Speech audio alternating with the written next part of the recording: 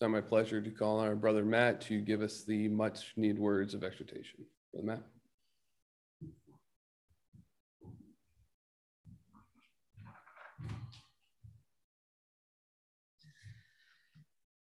Well, good morning, everyone. It's been really nice to be with the young people yesterday, talking about Elijah, and we're going to continue that consideration this morning, as well as we prepare our minds to consider our Lord. And yesterday we concluded with our young people the contest on Mount Carmel, and we asked them to really imagine what it would have been like, to put yourself there on the mountain, to think that you were one of those Israelites there. What did that feel like? Feel the drama and the excitement as the prophets of Baal first come up. We talked about how they quickly would have turned to disgust and almost embarrassment as these grown men were chanting and screaming for hours, cutting themselves, blood everywhere, thick on the ground, slipping on it, falling over, exhausted, trying to scramble up onto the altar and offer themselves as burnt sacrifices, and then sheepishly hopping off again as nothing happened. And then it was Elijah's turn. And the expectation grows as Elijah repairs the old altar. The people coming closer and they get closer. And then they watch in unbelief as Elijah pours barrel of water upon this sacrifice, groaning at, I can't believe you would think that's a good idea. But then quickly that turns to awe as fire from heaven comes down and burns up that whole sacrifice. Everything, the wood, the meat, the water, everything is devoured. Then we thought about how Elijah would have felt. His whole life he'd been disappointed. He'd been frustrated with these people. They refused to worship God. It was one of the worst times in that nation's history. And now suddenly falling on their faces, crying out, Yah is God. That feeling of seeing the whole nation, as he thought, convert. And not only that, his joy at seeing the spineless king Ahab, who we looked at and acknowledged that potentially he consented to the slaying of the prophets. He went down there. He was in control. Elijah, who couldn't stand Ahab, now sat down and had a fellowship meal with him. Perhaps they talked about this change that was going to happen in the nation, how together both of them would be able to change and turn the nation back to God. And he ran in front of that chariot as a sign of honor, thinking that this is it. The nation and the king are finally together, ready to serve God. And we left him there, running down in euphoria, the hand of God behind him, running as fast as he can with the rain pouring down his face, thinking that finally this is it. I've turned the nation around. And what a contrast to the chapter we read this morning. In the space of a few verses, Elijah goes from superhumanly running in God's strength in the rain to lying exhausted and broken in the desert. That's what we want to consider this morning. And God willing, it will provide a backdrop for us and lots of lessons for us this week and as we prepare to look at our Lord as well in this. And I think it's important that this chapter is recorded for us. If a human was writing this story of Elijah, we probably would have left this chapter out. Probably just would have left it there where we left it last night. Elijah victorious. The nation had turned around. He was the hero. But God doesn't leave it there, does it? He gives us a very raw and a very honest account of the events in Elijah's life and what he's going through. And it's important for us to have this image as well, as this man struggles with his faith and his understanding of God. Because sometimes we can look at the amazing characters in the Bible like Abraham and Moses and Esther and Paul and all these incredible people.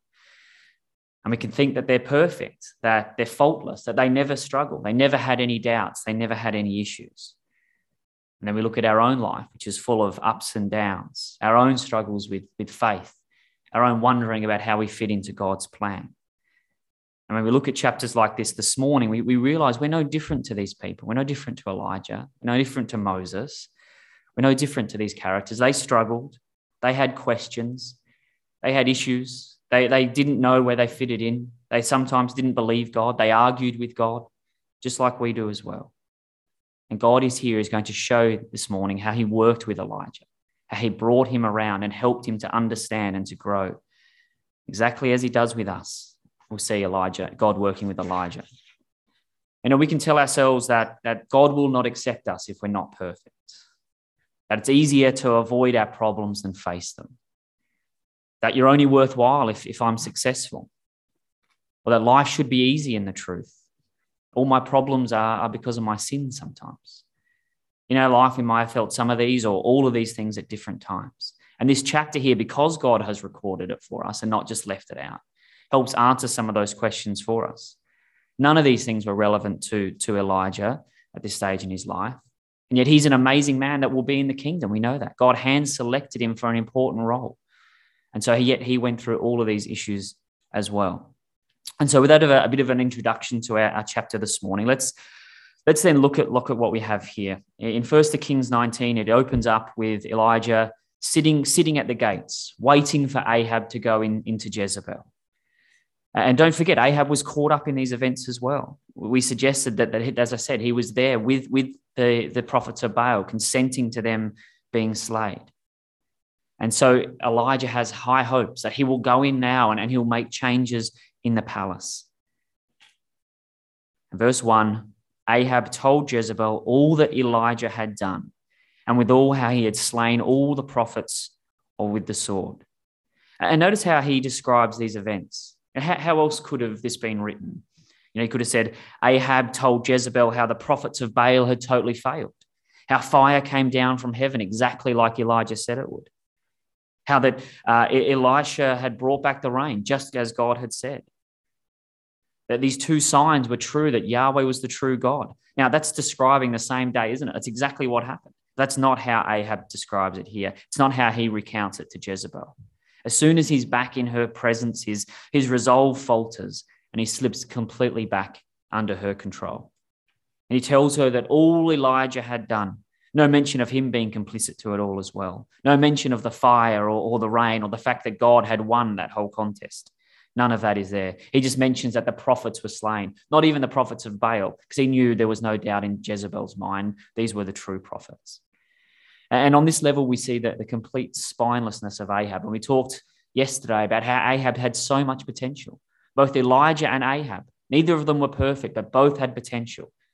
Elijah, as we'll see, was willing to be changed, but Ahab unfortunately wasn't. And that's why he plays the role in this story. But it's relevant for us today as we think about this example, I think, is a strong warning of the dangers of joining together with someone that has such a negative influence on your life, like Jezebel did on Ahab. Now, here it's the context of a romantic relationship, a husband and wife, but I think it applies to all relationships, doesn't it? To being careful about those who have that control over us, people that we put value on what they think about us. He did so much with Jezebel, and unfortunately her negative image had such a disastrous effect on Ahab. God continually tried to work with him, but couldn't get through because of that negative effect of Jezebel on his life. And so, verse 2, Jezebel sent a messenger unto Elijah, saying, So let the gods do to me and more also, if I make not thy life as one of them by tomorrow this morning. And when he saw, he arose and went for his life and came to Beersheba, which belongeth to Judah, and left his servant there. Now, there's a lot of commentary and discussion on exactly what is going here. What is Elijah thinking here? Why did he run? Some people say he was afraid. He had a crisis of faith and he ran for his life in fear. Other people say, well, that can't be right. He wanted to die a few verses later. So why was he afraid of dying? But then why did he run away? And there's this sort of, we don't fully understand. It's a tricky sort of thing here. And I personally think that we have a few clues in the record here, but I think that the important thing to know is this doesn't have to be logical. It doesn't have to make sense to us here in Elijah, what he was thinking, because he's not thinking logically and rationally at this point. His whole life, his whole plan has come crashing down around him. He's completely lost. He's completely unsure. I don't really think he knows what he's doing at this stage. You see, for 3.5 years, Elijah had planned out the events that we witnessed yesterday, the contest on Mount Carmel. Every scenario had been planned out in his mind. But I don't think this current situation had ever entered into his mind as a possibility. That God would send fire from heaven, that the people would turn back to God. The king as well would join their side. They would slay the prophets, that the God would send back the rain. Everything had gone perfectly right up until this point. The next logical step, that the only conclusion after that could be that the nation would turn back to God and worship God forever. It never, I don't think, occurred to him that they would get so far and then come crashing down and all stop. Because you see, Elijah had nothing left if this didn't work. As far as he thinks, well, what else can I do? I've stopped the rain. I brought back the rain. We sent fire from heaven. We killed all the prophets. What's next? There's nothing in it. That was it. This was supposed to work. This was supposed to do it. If they don't turn back, what can Elijah do? We're going to see that God's going to talk to Elijah and say, well, have you tried talking to them, Elijah? Have you tried spending time with these people? But that isn't where Elijah's head is at this stage. As we talked about yesterday, he likes big, national conversions and mighty signs. And not only that, I think Elijah is struggling in his mind with what's God's position in all of this. If you stop the rain because the people are wicked, then you bring back the rain. Well, it must mean they're converted. But they're not converted. So why did you bring back the rain? And why did you send the fire? If the fire didn't work, well, did God not work? But God can't not work. And he's going through all of these things in his mind. He's trying to understand what are the implications of all of this. And the record says, and when Elijah saw. So it wasn't necessarily the words or the threat that Jezebel gave him. The word there means to perceive or to understand. And I think this is what it's saying here. When Elijah saw that in his mind, when he understood that the plan hadn't worked, that Jezebel was still in control, he ran away.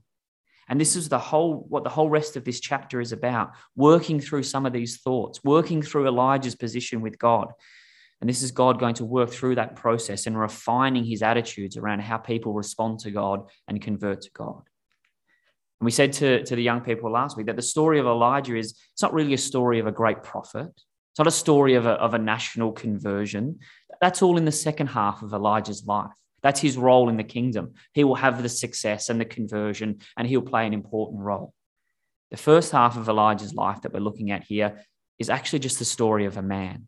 It's a man that God's working with and shaping and preparing and getting ready for that giant role. This is all about Elijah. The events of the nation around are almost circumstance to what God is dealing with, just working with this man and helping him and understanding him. And this really now is the turning point of this whole story. God's brought Elijah to this point where he's now ready to be taught and humbled enough to understand the next stage in his development.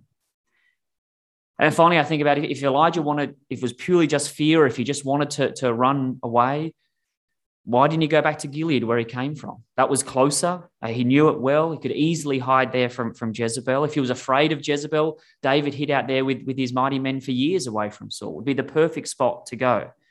But no, he goes to a very specific spot. He travels for a long time to get there. He has a very specific reason. He's going there to speak to God. So I think this is actually more about his issue with God than it is with Jezebel. He's not afraid of Jezebel. He has a problem with God. And that's what he's going to go and chat and look at. And so he runs away. And as I said, he has a very specific place in mind, right from the very start. He goes down, he runs through Israel, through Judah. He doesn't stop. He's coming down to Sinai. He gets all the way, as we read there, down to Beersheba, which is about 100 miles away. So this isn't some just run for your life in fear, get away. He's a journey that he's going to go in a very specific destination. And it's right on the edge of the land. And this is where he leaves his servant. And to be frank, it's where the wheels start to fall off. He starts to really struggle mentally with what's going on. We see that in verse 4 here. But he himself went a day's journey into the wilderness and came and sat under a juniper tree. And he requested for himself that he might die. And he said, "It is enough, O Lord. Take away my life, for I'm not better than my fathers." So what here? What he was going fine. He was traveling down. He's traveled 100 miles. Why suddenly here in Beersheba does he all fall apart and he head out to the desert? We'll come across to Genesis 21. Let's look at what happened here in Beersheba that potentially may be on his mind now. He gets to this point and it's here he breaks down. He goes into the next level. If we look at verse 31 of Genesis 21, we see here we're in Beersheba. Wherefore he called the place Beersheba, because they swear both of them. Beersheba means the place of, or the well of the covenant. And, Sheba is literally the number 7. It's the word that we looked at yesterday, the chapter when he sent his servant up 7 times. It's covenant. It was what Elijah was trying to do, build back that covenant relationship between God and the people, as we saw on Mount Carmel. But let's look at what happened here. Look at the start of the chapter, verse 9.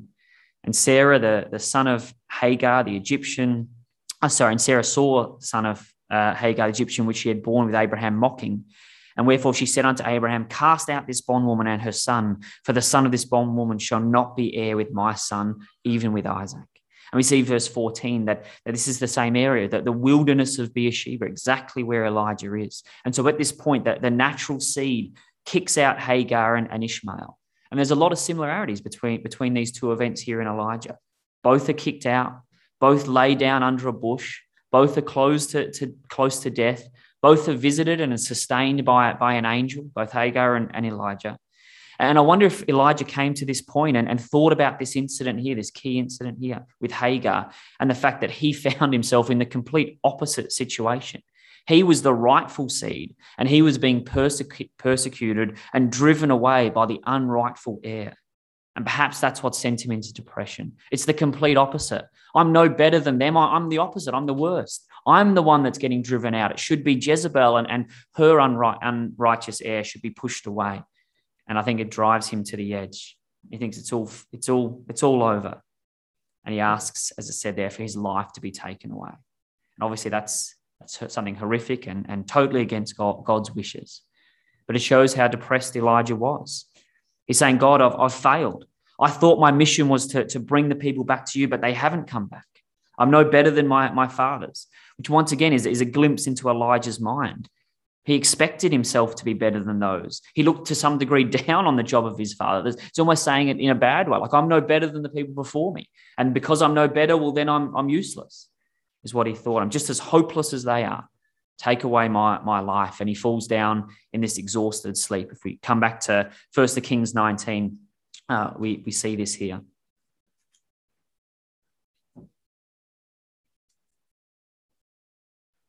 And so verse 5 of 1 Kings 19, as he lay and slept under a juniper tree, behold, an angel touched him and said, arise and eat. And he looked up, and behold, there was a cake baked on the coals, a cruse of water at his head, and he did eat and drink and laid down again. Once again, we have another incident of Elijah being sustained by God. First the ravens, then the widow, and now directly by an angel. And it's even the same meal as the widow. A little cake is what Elijah asked for, and that's what he's given here. So not only is God sustaining Elijah, but he's reminding him that of the great work that he did in that house, the power of the still small voice, what he achieved through that method. Your life hasn't been a failure. I spent 3 years of your life, Elijah, just getting you to convert that one widow. That was a huge thing. That's what I wanted, God says. And he's trying to remind him of that time. And here we're reminded of God's mercy. He cares for the ravens. We saw that. He cares for the widows. And yes, Elijah, I even care for the brokenhearted and the prophets that struggle with their faith. I care for them all. However, with Elijah, there's no reaction, is it? And bear in mind, seeing an angel isn't a normal occurrence. God doesn't work that way in that time. He had stopped sending angels long ago. But the fact that an angel is there is not enough for Elijah. He rolls over and goes back to sleep. And then so verse 7, an angel of Yahweh came again the second time and touched him and said, arise, eat, because the journey is great for thee. A second time. So even the mighty Elijah needs to see an angel twice before it has any effect on him. And here he was, ready to write off all the people because they hadn't immediately turned back to God the first time that he sent fire from heaven. He expected everyone to see the fire, that's it, turn back. But even Elijah had to have an angel twice before he started to respond and work in this. And so God feeds Elijah. He reassures him that this is not the end, that there's still a long way to go. He denies his request to take away his life and says, no, we've got things we need to talk about. Go on your journey. Obviously, Elijah hasn't mentioned this to God, but God knew what Elijah was thinking and where he would end up. And I think it's a great example of how God is treating Elijah, is a great example of how we should treat people in this instance. He treats him with respect and with gentle hands. He doesn't say, come on, Elijah, stop mucking around. Let's go, get up, shake it off. It's okay. Keep going. No, he knows that Elijah is working through some things here. He's seriously depressed. He's got some trials and some difficult things to think through. And so God gives him some space. He gives him some time. He supports him and encourages him as he works through these difficult issues of his faith and of his mental health as well. I think it's a great example for us of how to deal with people in these situations as well. And so, verse 8, Elijah arises and eats and drinks and went in the strength of that meat 40 days and 40 nights unto Horeb, the mount of God. So Elijah wanders in the wilderness for 40 days and 40 nights, just like his forefathers. Now, obviously, that's a clear type, but on a one-dimensional level, this is not why Elijah wandered around for 40 days to fulfill a type. I think to go from Beersheba to Horeb is about 6 or 7 days, apparently. But it took him 40 days. And this is Elijah wandering in the desert, mulling everything over, thinking it through in his mind. Obviously, he's physically and mentally depressed and exhausted. So I'm sure there's days where he didn't even get out of bed. He couldn't drag himself out. And he just lay there until finally things start to clear in his mind. He decides to make a purposeful decision to go to a particular place and to do a particular thing. Now, thankfully, we don't need to worry about what are his motives. Why is Elijah doing these things? They're spelled out very clearly for us. We see in verse 9, what's the where? Where's he going? He came hither unto a cave. And most people will have, and commentators agree that it's the cave. It is. And it refers to the cave that Moses stood at and talked with God. And we saw yesterday, and we'll see again this afternoon, that Elijah bases most of his life on Moses. So it makes sense that he would go somewhere that is in connection with Moses. He wanted to go and see the glory of God. He knew that Moses talked with God at this cave, and so he wants to go there.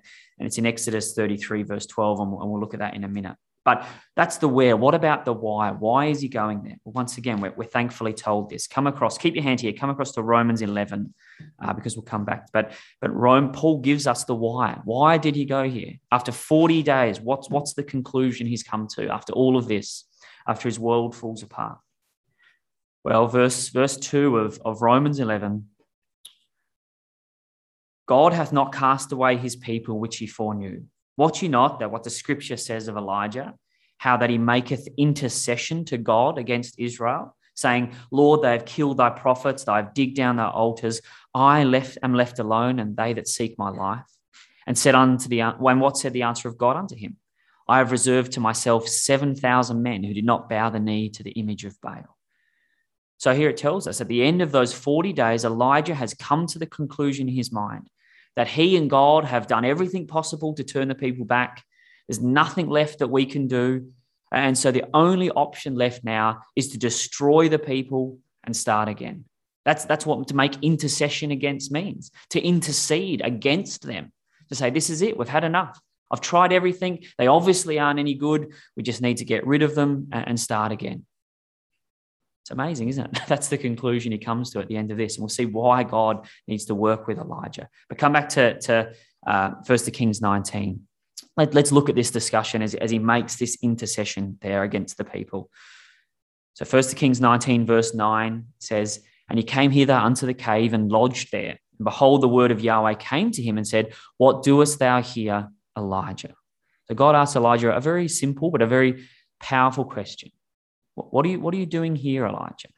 I didn't ask you to come here. I didn't send you here. We've got work to be done in Israel. We've just started. We've had the great showing. We need to follow that up. Why are you down here in the middle of the desert?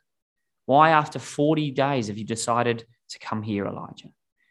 And Elijah lays it out to God. Verse 10, he says, I have been very jealous for Yahweh, Elohim of armies. For the children of Israel have forsaken thy covenant, thrown down thy altars, slain thy prophet with the sword. I only am left, and they seek my life to take it away. He says, God, I know I've been jealous. I've been enthusiastic. I've been motivated for you. And he calls him Yahweh Elohim of armies, which some of you will know. This is the first time this is ever used. He almost makes up a name for God here. In the previous chapter, he called God Yahweh of armies. And here he's saying, I want Yahweh Elohim, the covenant name, he who will be manifested in mighty ones. How? By force, by armies. This is the God that he's come to see. I want the one that's promised to have a covenant relationship, but I want the general, the God of armies. That's who I've come to see. This is Elijah. He's appealing for God's righteousness to be upheld with power and with force. He says, the people have forsaken the covenant. They've thrown down your altars. They've done all these things. They've slain the faithful prophets. I'm left. What have I done? I've kept the covenant. I built up the altar. I slayed the prophets of Baal, but I'm the only one left. And if they kill me, then there's no one left, God. This is the problem. And this is really serious, God. If I die, there's nothing left. Your remnant will be removed and nothing there. You need to quickly get rid of these people and start again with me, is what he's asking of God. And so now it's God's turn to reply. He's going to pass by, it says there. And he went out and passed by. This is exactly what happened with Moses. Let's look at that. Let's come across to Exodus 34. What happened the last time that the God passed by and showed himself to Moses? What was that like? And what did Moses see? And we'll fill in the story and see the mindset of what he's doing here. And once again, as we said, it's tied in with Moses. And God is going to show Elijah that, unfortunately, once again, he's totally misunderstood Moses. And in doing so, has misunderstood God.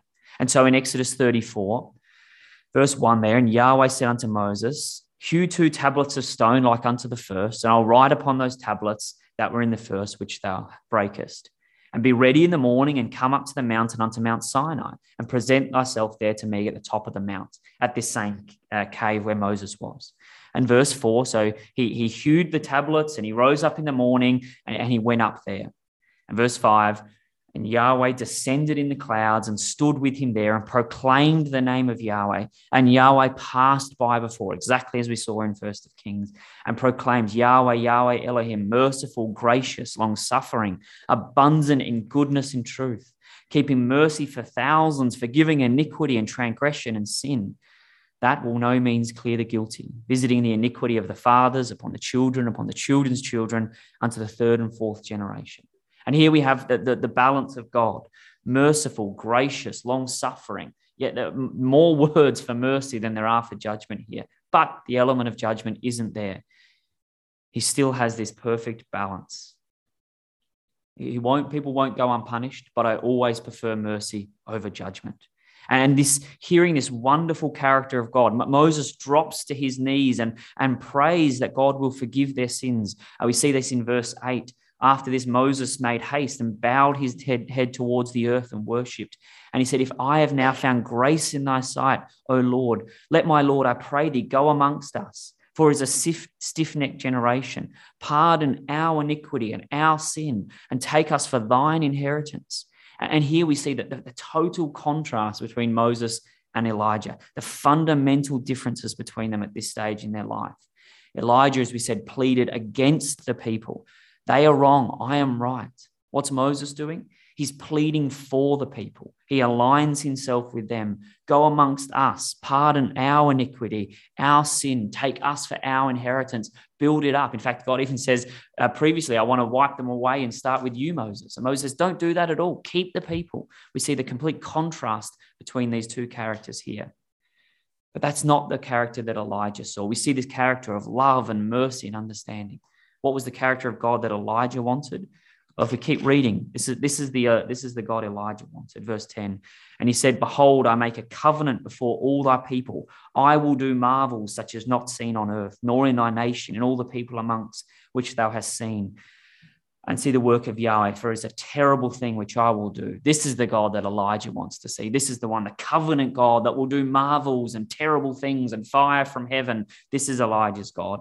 He says, observe that which I commanded. I will drive out the Amorites and the Canaanites and the Hittites and the Perizzites and the Hivite and the Jebusites. Take to thyself. And he says, take heed to thyself, lest thou make a covenant with the inhabitants of the land. And this is what Elijah is saying. This is what they've done, that they've joined with the people of the land. You shall destroy their altars, break down their images, cut down their groves. For thou shalt worship no other God, for Yahweh, whose name is a jealous God. He's saying, if you work and make a covenant with the inhabitants and go whoring after their gods and sacrifice their gods and eat that, And then verse 16, and they'll take of their daughters to be thy sons. This isn't exactly what Ahab has done. They've cut down, they've killed our prophets, they've married. Verse 17, then shall you make no molten gods. And so Elijah looks at all of this and says, God, you said you were a jealous God. They've done exactly the things that you said that they shouldn't do. They've married, they've gone after the molten gods. They've put all these things up here. Right, you said you were a jealous God, that you would do terrible things and marvelous signs. This is the God that I want. Come and do those things before it's too late.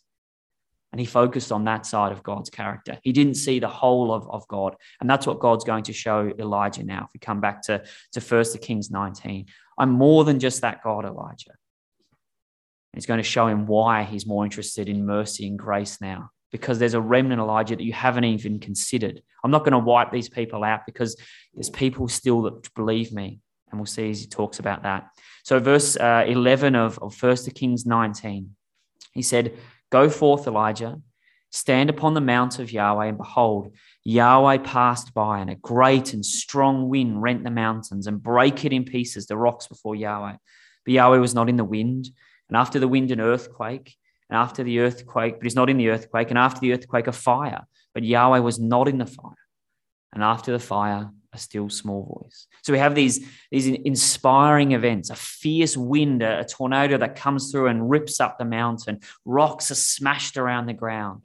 Next, we have an earthquake that shakes the whole desert, physically moving this giant piece of earth. And then an unnatural fire, possibly a volcano, pours out here, spewing lava and fire out of where Elijah is. All of these mighty, powerful signs of God. But as we know, it says Yahweh was not in those things. Now, obviously, God caused those things, but Yahweh's character is not demonstrated in those actions. In fact, what did all of those events do?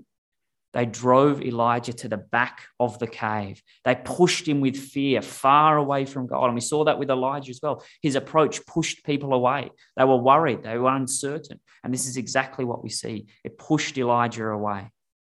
We see that verse 13. And it was so when Elijah heard it that he wrapped his face in the mantle and went out and stood in the entering of the cave. So he'd been pushed back, but the still small voice brings him in closer, brings him in to hear. He wants to know more. And this is the focal point of the last 3 years. Everything God has done with Elijah was to bring him to this point. God knew when he answered Elijah's prayer to stop the rain, he knew it wouldn't be that effective, that it wasn't the greatest idea. He probably wouldn't have done it that way, as we talked about. But God knew that Elijah would struggle with the reality of that. But he allowed it to play out, to bring Elijah to this very point, to wipe all of that away, to break him down so that he could build him back up again and be ready for his role in the kingdom. He's going to educate him and bring that faith back. Just like Elijah needed to spend that 1 year at the brook, preparing his mind so he was able to help the widow, the Gentile widow. So God worked with him these last few years, and now he's ready to see and to understand who God really is. I think that's a really powerful thing when we think about that in our own lives. God allows us to go through difficult times, through really challenging times. Even events and circumstances that rock our faith, that challenge us mentally, exactly as we're seeing here with Elijah. Just like that, it's the same with us. He allows those things because it's for our greater good, to teach us and to teach the people around us powerful lessons, to help us better understand God, to appreciate God, to understand who really God is and the character that he has. This is a horrible instance for Elijah. This whole thing has been really difficult, but he's going to come out of it so much better, so much of a stronger person. And it is the same with us. God loved Elijah. He had a really important job for him in the kingdom. But first he needed to work in his life, to spend years shaping and molding the events in his life to bring him to be better prepared for that role. Brothers and sisters, that's exactly what God is doing to us now, isn't it? Our time on earth now, the specifics are different, of course, but it's the same thing. We go through this process. God spends years working with us now, preparing us, doing events in our life, bringing us up and at times bringing us down, but challenging us and helping us to better understand him, preparing us for our amazing role in the kingdom to come. Just like Elijah, God has selected all of us to be in that kingdom, have a role there, And this life is just about preparing us, getting us ready for our real life to come in the kingdom. Elijah has been taught, and again, we've seen this all weekend. He's been taught the power of the still small voice, that God cares about individuals. He cares about working with people. And yes, these shows of power are great and they get people's attention, but they don't convert. It's spending time with people. We saw that Elijah lived with the widow for 2 years, and I was then able to convert her. It's connecting with people. It's being empathetic, understanding their situations. It's drawing them in, speaking to them directly on a human level. That's where Yahweh is truly manifested in our lives, through the power of the still small voice. And there's so much we can talk about that, and so much so that we'll look at that at Sunday school. We'll spend more time trying to understand, what does a still small voice mean in our life? What are we being taught here, as well as Elijah? But here directly, he's telling Elijah, I'm not in these giant things, Elijah. I need you to go back and actually start talking to the people and spending time with them and talking to them on an individual level, and then you'll be successful. And so Elijah is brought forward, and he's asked the same question. Behold, a voice said unto him, what doest thou here, Elijah? And this time it's not, as it was in verse 10, the word of Yahweh thundering out to him. It's the still small voice. What are you doing here, Elijah? I think with Elijah's mind whirling around him about the things that he had been shown, like Moses before him, he'd seen the character of God. He'd seen all sides of him, long-suffering and mercy and steel as well as power. I think he's a bit rattled here, and he just says almost automatically that the same answer he gave last time. But this time I think it's not as in defiance and as arrogant as last time. But God is going to reply to him, verse 15. I do have a plan, Elijah. I've got this all under control. Don't worry. And Yahweh said unto him, go, return on their way to the wilderness of Damascus. And when thou comest, anoint Hazael to be king over Syria. And Jehu, the son of Nimshah, shalt thou appoint to be king over Israel. And Elisha, the son of Shaphat of Abel-Molech, shalt thou appoint to be prophet in thy room. It shall come to pass that him that escapeth the sword of Hazael shall Jehu slay. Him that escapeth from the sword of Jehu shall Elijah slay. And here we have this balance of God. God is a righteous God. Yes, Ahab and Jezebel and the prophets of Baal, they cannot continue flaunting me like this. They cannot persecute my family. They cannot persecute the prophets and get away with it. I have a plan, Elijah. They will be dealt with. They will be punished. But that's not for you to go and this blanket sort of punishment that Elijah wanted to give. First of all, it was the rain that punished the good and the bad, and then wiping out everyone. That's not how God works. Why? It's because I have people there, Elijah. I'm not going to do that because I can see the bigger picture. And we see it, verse 18. I have left 7,000 in Israel that have not bowed the knee unto Baal, and every mouth which hath not kissed him. Imagine how Elijah would have felt hearing that. He genuinely believed that he was the only one left. Actually, there was 7,000 people that God considered his people. And we saw in our very first class, that's actually remarkable, considering the last 60 years of how idolatry and worship and how the faithful have been persecuted and how most of them had gone down to Judah and gone to safety there. So this was a really bad time in the nation. But even in the worst time, there's still 7,000 people that God considered to be his. That would have blown Elijah away. We thought, well, I haven't seen them. Where have they been? Well, a couple of things, Elijah. You haven't looked for them. You haven't gone out there. Some of them have even approached you. Obadiah was right there. He told you all he had done and you dismissed him. And secondly, I think, Elijah, you missed them because they didn't look like what you expected. He was dismissive of Obadiah because Obadiah was still with Ahab. He hadn't come out and left everything and lived in the wilderness like he had. And so Elijah had this idea of who a righteous person was and who a follower of God. And unless they looked like me, unless they dressed like me, unless they were, as dedicated as I was, well, then they're not a follower of God, obviously. Obviously, Elijah and God had very different ideas of who was a follower of him. And it's a really powerful lesson there, I think. And it's going to be a powerful one for Elijah. He would have been blown away by that. And it's I think, a wonderful example here of the character of our God. That if there's any chance, if there's any hope, here there was 7,000, but we've seen in other instances, even if there was one, God wouldn't have wiped these people out. That's not how God and our Lord work. Come across to Isaiah 41 as we start to think about the spirit of our God and our Lord. Contrast this to what we've seen of Elijah.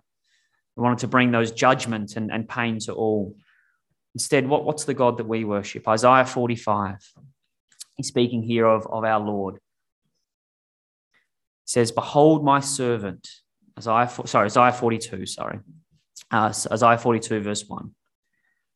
Behold my servant whom I will uphold, mine elect in whom my soul delighteth. I have put my spirit upon him. This is not only is it Christ, but he has the Spirit of God. He shall bring forth judgment to the Gentiles. He shall not cry, nor lift up, nor cause his voice to be heard in the street. It's a small, gentle whisper, isn't it? Exactly what we saw. A bruised reed shall he not break. The smouldering flax shall he not quench. He shall bring forth judgment unto truth. He shall not fail nor be discouraged till he have set judgment in the earth, and the isle shall wait for his law. So yes, there's righteousness, there's judgment, but he's not going to go around and just, if there's any little spark left, well, squash that. This reed's broken anyway. Throw that out. I'm here for judgment. He's saying, no, this is the perfect balance of God. There is a desire to want to help. It's not the God of the covenant of armies that just wants to clear everything. It says there, if there's even a tiny, tiny spark of faith, even actually if the spark's gone out, if it's just smoking, but if I know that if I can gently blow on that and bring it back, well, that's what I'm going to do. I'm going to spend time blowing on that until that spark comes back.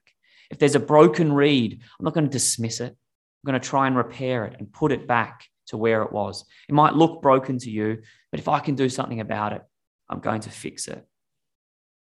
And that's the God that we think about. And that's our Lord that we think about this morning. If we've come this morning, as we often do, feeling low, feeling unworthy of God's forgiveness, of God's attention, maybe we feel we have to connect or we haven't prayed to God in a while, hopefully we see this morning that that's the God that we worship, our loving Heavenly Father. He's not here to dismiss us. If we're not good enough, if we don't meet the mold, you're out. No, God says, come to me. I want to build you up. I want to blow on you, bring that spark back to life. We looked the other day, didn't we, that it's Jesus' God's good pleasure to give us the kingdom. He wants us to be there. He's called us into the truth, not to fail. He hasn't brought us here to make examples of us, to make us fail. He's brought us here because he wants to save us, because he wants us in his kingdom. He wants that one-on-one relationship with us to build us back up. He believes we are worth saving. He spent time and years with our parents, with our friends, to bring us to this point, to bring us to that kingdom.